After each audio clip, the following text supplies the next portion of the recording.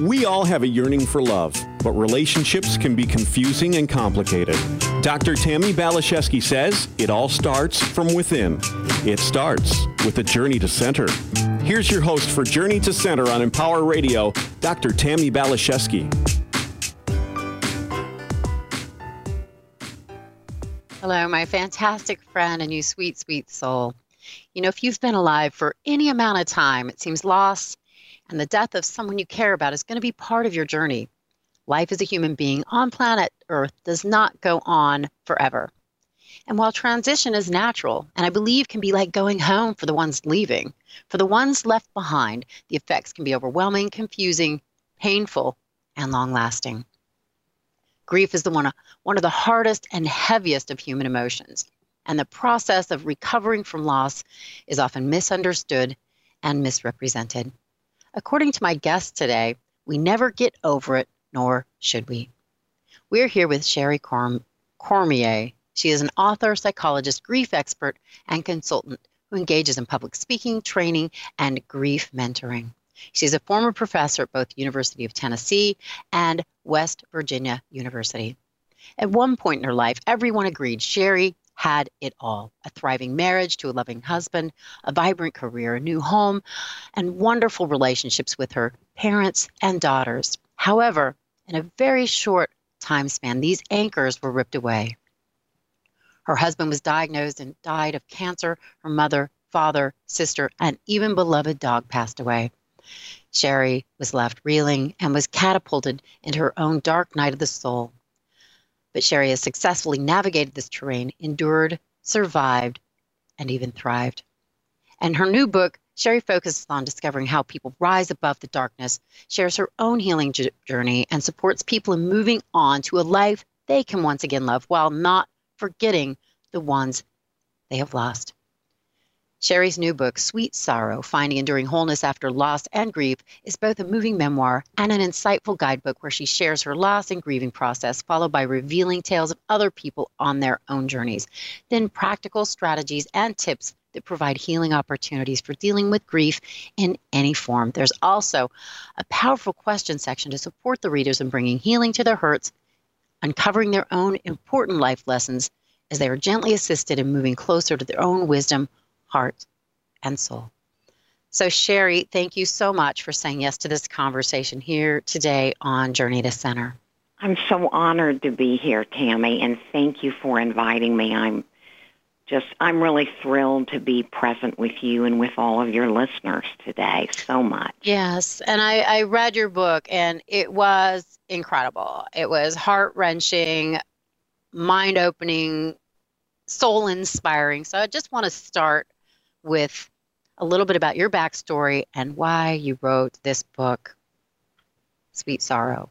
Well, you sort of alluded to it, so you've provided a great segue for me today on this. Well, you know, in the last decade, I have lost all of these very significant people. You use the word anchors. I lost my father and my husband within 3 months of one another. So in a very short time span, I had lost the two most important men in my life. And then that was followed a couple years later by the death of my mother, and then the death of my rescue dog that I had rescued to provide me with some sense of companionship. She died, and then more recently, my only sibling, who was my sister, died. So, you know, I really, I looked around for books, and because I am a reader, and I've always been a reader, I couldn't quite find anything that was that helpful to me. And you mentioned the dark night of the soul, and we do go through a dark night of the soul with any kind of loss, whether it's losing a beloved or losing a house to a fire or a flood or losing a wonderful job. We go through this sort of existential spiritual struggle. Yes. And so many of the things that I read left me feeling darker. I guess that's really the best way to say it. And I didn't want to feel darker because I was struggling with my own darkness and just struggling to make sense of it all, and what was I going to do, because my future had been entirely disrupted now. So I wanted to write a book that was real, that was truthful, that did not minimize the darkness, and yet at the same time, because I do believe after the darkness there is light. So I wanted the book to be a book in a way about light, and even the cover of the book has beautiful. all of these points of light. Yes. Because I wanted to provide hope and inspiration to people struggling with losses and disappointments and hardships. And life, that is what we get faced with in life, and yet at the same time, we don't have to be stuck there forever. Mm-hmm. And you talk about this, and I think it's so important because we want to honor our grief, but we don't want to indulge it, allowing it to overwhelm us for, the rest of our lives. So can you talk a little bit about finding that balance and how we can honor and process our grief and move on eventually to a life of light? Yeah, that's such a great point and great question, because we could be at either extreme. One extreme would be where we want to avoid our emotional pain. And as you said earlier, grief is a very heavy emotion. It's hard to be with it all the time. So there are people at one end of the spectrum who try to avoid processing their grief, and sometimes they'll get lost in things like using substances to self-medicate the pain. They'll find ways of coping with grief, but they're really not coping. They're more avoiding and denying. And denying or self-medicating in some way. Yes. I know someone that developed a great shopping addiction to avoid dealing with her grief. To not feel. Yeah. So that not to feel it, because it's so hard. And I think unprocessed grief can be the cornerstone or core of a lot of physical challenges, certainly mental and emotional. So we definitely want to honor our grief. So we definitely want to process it. So avoidance is not good. But at the other end of the spectrum that you just kind of mentioned this, we can try to we attach ourselves to it so much and never take any breaks from it that we get stuck in it. So one of the most important things for me, right after my husband died, I had some friends who had lost a daughter a few years before that, and we're very close. We're still very close. And they said to me, you have to take breaks now and then from grief. And it was like a light bulb went off, Tammy, because it is a dark night of the soul, and you are involved in a struggle, and you do need to process your grief. And at the same time, because it is a heavy emotion, you do need to take some breaks, and you don't want to become a victim of it and stay stuck in it. And we know actually there's about 10% of people that really cannot move through their grief. They cannot move to the other side, which doesn't mean that it never ebbs and flows, but it's like they're mired in quicksand with it all the time, and they develop what we call complicated grief. People with complicated grief, not too many, but about 1 out of 10.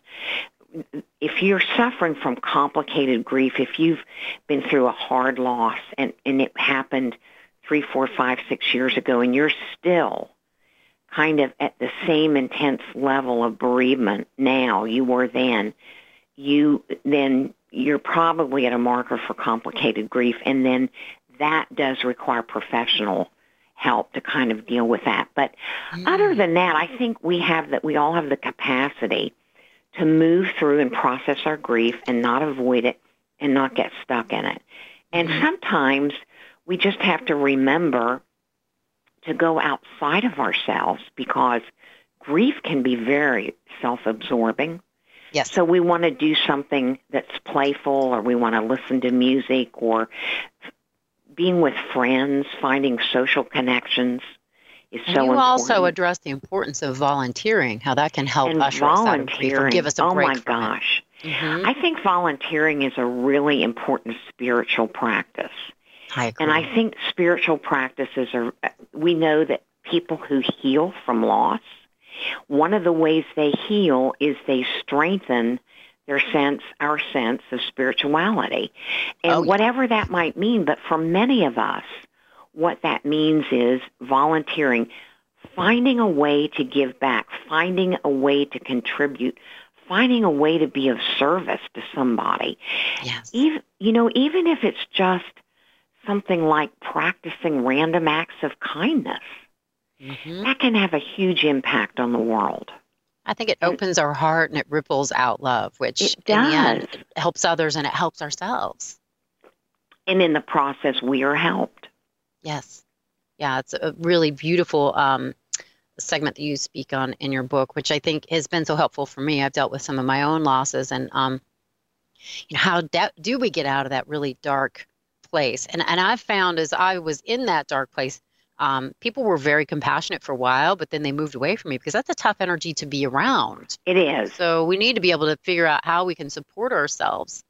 And you also talk about how we can support others who are dealing with loss and grief. Can you touch on that a little bit? Sure. I have an entire chapter in the book, Sweet Sorrow, about how to help our friends and loved ones and colleagues who are dealing with grief and bereavement, because it is hard. And I think most of us, we feel a little awkward if we're really honest with ourselves, Tammy. It is because it is a hard thing to be around. So the first thing that I would say is we can't really fix somebody in the middle of grief and bereavement. We don't need to try to fix them, or problem solve or troubleshoot for them. At the same time, because of our own awkwardness and just because I think people, sometimes we get a little phobic even about talking about grief and loss. We want to keep everything light and happy. So then there's also a tendency to avoid being around people suffering with bereavement. So I found it really helpful simply to show up and acknowledge. And when I say acknowledge, I really mean just be present, be willing to listen, keep an open heart and mind. Just say something like, I realize that your husband or your daughter just died, and I'm really so sorry about that. If you know the person, it's helpful if you can say something about what you remember about them. We love to hear people talk about our loved ones in loving ways. And then to be inquiring in terms of how you can be helpful. Is there anything I could do or say that you need right now? You might ask directly about times that have been hard. What are the hard times? Would you like to tell me about those? And are there ways that I can be helpful for that? And, this thing that you mentioned earlier, Tammy, about people showing up and then disappearing. And, part of that is just because we're human and we get busy. But we need to remember that for most of us, when we've been through a hard, heartbreaking loss, that grief doesn't leave in a month or two. It sticks around for quite a while, 1, 2, 3 years. And so we need to really try to remember to be available for our friends and loved ones for the long haul. So, grief recovery is more of a marathon than a sprint. Oh, yes. There's no shortcut. There's no shortcuts, even though we wish there were. But yeah, we wish there was a pill for it, but none of them are actually effective, like truly effective. No. And I think you said something earlier. The pill for it is our own inner work. Yes, absolutely. Our own inner work that we do. And the thing about this dark night of the soul is, yes, it does represent a period of darkness, and it does represent a period of spiritual, existential struggle. And at the same time, loss is such a catalyst for growth. Hardship is a catalyst for growth. And so on the other side, if we can just stay present to the darkness and really look within ourselves and do our own work and practice really effective self-care, and then on the other side of the darkness, we begin to emerge like a caterpillar begins to emerge into a beautiful butterfly. And we start to feel our energy shift. We start to experience light, and we get this glorious awakening and really this sense of regeneration. Yes. Yeah. I think if we honor our grief, we can get to that place. I think it is absolutely possible. That's been my experience. I haven't experienced the devastating losses that you have. I'm still married to my soulmate, but I have experienced the suicide of a best friend and some really powerful losses that shook me to my core. And for a while I was like, am I going to indulge myself and stay here forever? Or am I going to invite my life to be a testament to saying yes to life? So I have gotten to the other side, but it did take a lot of time. And it is a process. And I love how your book can be such a beautiful companion on that path for those that are maybe struggling and not knowing where to turn. Mm-hmm. Well, so Sherry, you go ahead. Go ahead. Well, you mentioned a term that I had never heard before, and I want to have you describe and explain it a little bit more. Most of us have heard of post-traumatic stress disorder or post-traumatic grief. You talk about post-traumatic growth. Yes. Well, can you speak of that. Mm-hmm. You know, the reason that probably a lot of us have not heard of this term is it's relatively new. Post-traumatic stress and post-traumatic stress disorder, we've talked about that for years in terms of veterans coming back from war, sexual assault survivors, people who've been through mass violence like mass shootings. And not everyone who goes through something traumatic does develop PTSD. But for people who do, and even for people who don't, for people who go through a really hard, we're talking about a seismic event here in life. So not something upsetting. We all go through upsetting things like our schedule changes for the day, or this morning I did a Skype interview which went on Facebook, and I noticed I had done a terrible job with my eyeliner.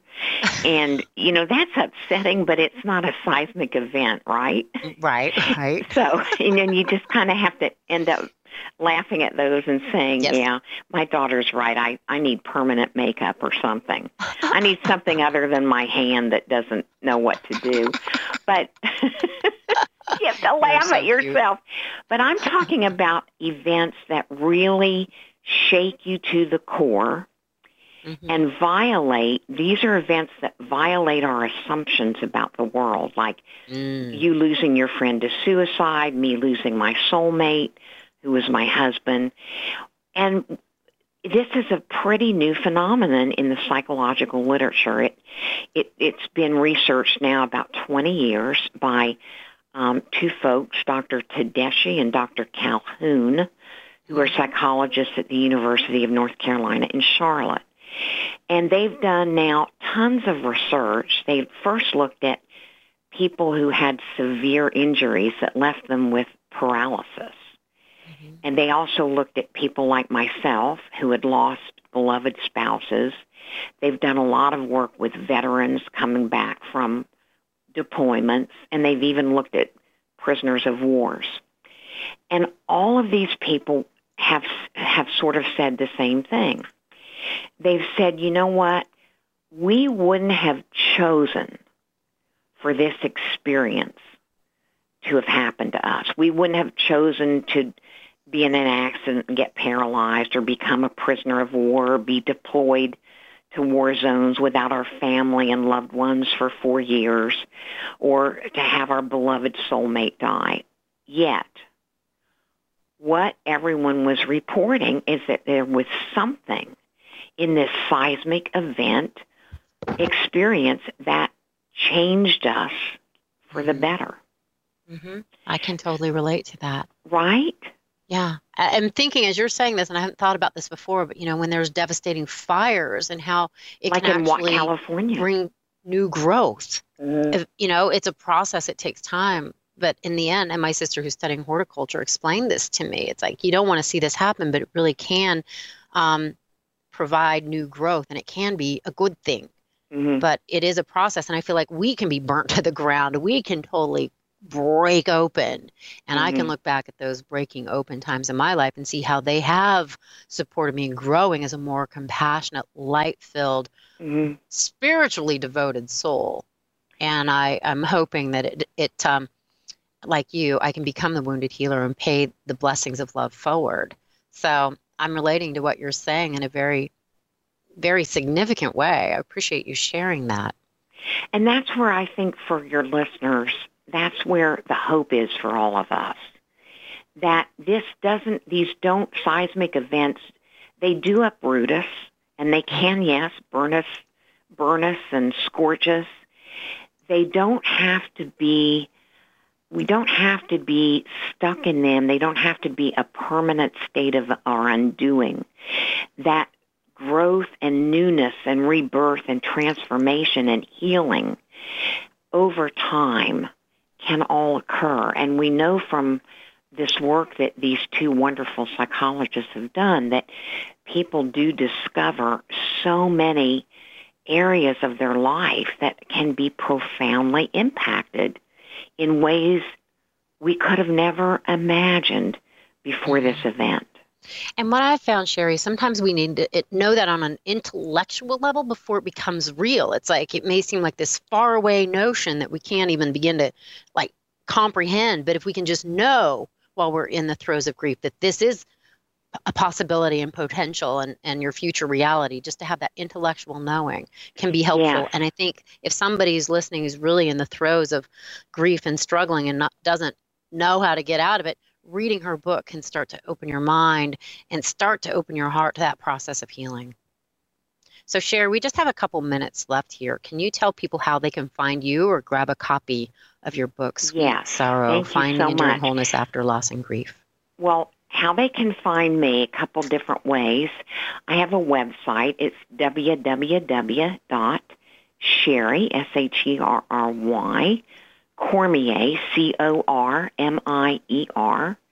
author, AUTHOR.com.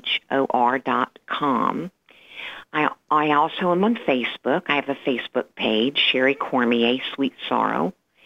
And I also am on Amazon and have an Amazon author page. And you can order the book in a click on your favorite online retailer like Amazon, Books A Million, Barnes and Noble. That's great. So we just have a couple minutes here left, and there's a question here. So if you could sum up your approach in one sentence, what would it be? Oh, that's such a great question. I would say if I just could give a title to what I've been through and maybe what I think is hopeful for people going through losses and hardships right now. Remember that loss and hardships are catalysts for growth and awakening. And that's really what we're here to do. That's what we've been put on earth to do, I believe. Yeah. That's the conclusion I've come to after experiencing my own losses. We're not here just to experience, I call it the goal line stuff. We're here to experience the soul line stuff, which is about when we die, we take the big lessons of love with us. And we're here to find what are the lessons that, because every hardship and every disappointment and every loss, there is a lesson. There is a message. There is, and that also becomes a gift. Yes. It may not feel like it at the time, but I think that is the ultimate truth. Yes. So Sherry, I'm just so grateful for you and so grateful that you're going to be on for another show with me next week. And I'm looking forward to going into some of the spiritual, metaphysical dimensions. I'm going to talk about dreams and continue to support our listeners in using their opportunities of hurt and heartbreak to getting to hope and growth. So Sherry, I'm just so grateful for this conversation. It's been so helpful and important. And the work you're doing is amazing. And I'm sorry you've had to go through what you've gone through, but thank you for your life lessons so and much blessings. Thank you, Tammy, and thank you to your listeners. I've just been privileged and honored to be on your show. Oh, I think you're adorable and precious, and I'm looking forward to our continued conscious conversation. To my listeners, thank you so much for being part of the energy that is Empower Radio. I love having these conversations with my amazing experts, but what makes it even more rich is connecting with you. Be in touch with me, TammyBPhD.com. Find me on Facebook, Twitter, Instagram. Know that you're in my heart, meditation, and prayers. God bless you. Onward and upward. Bye for now.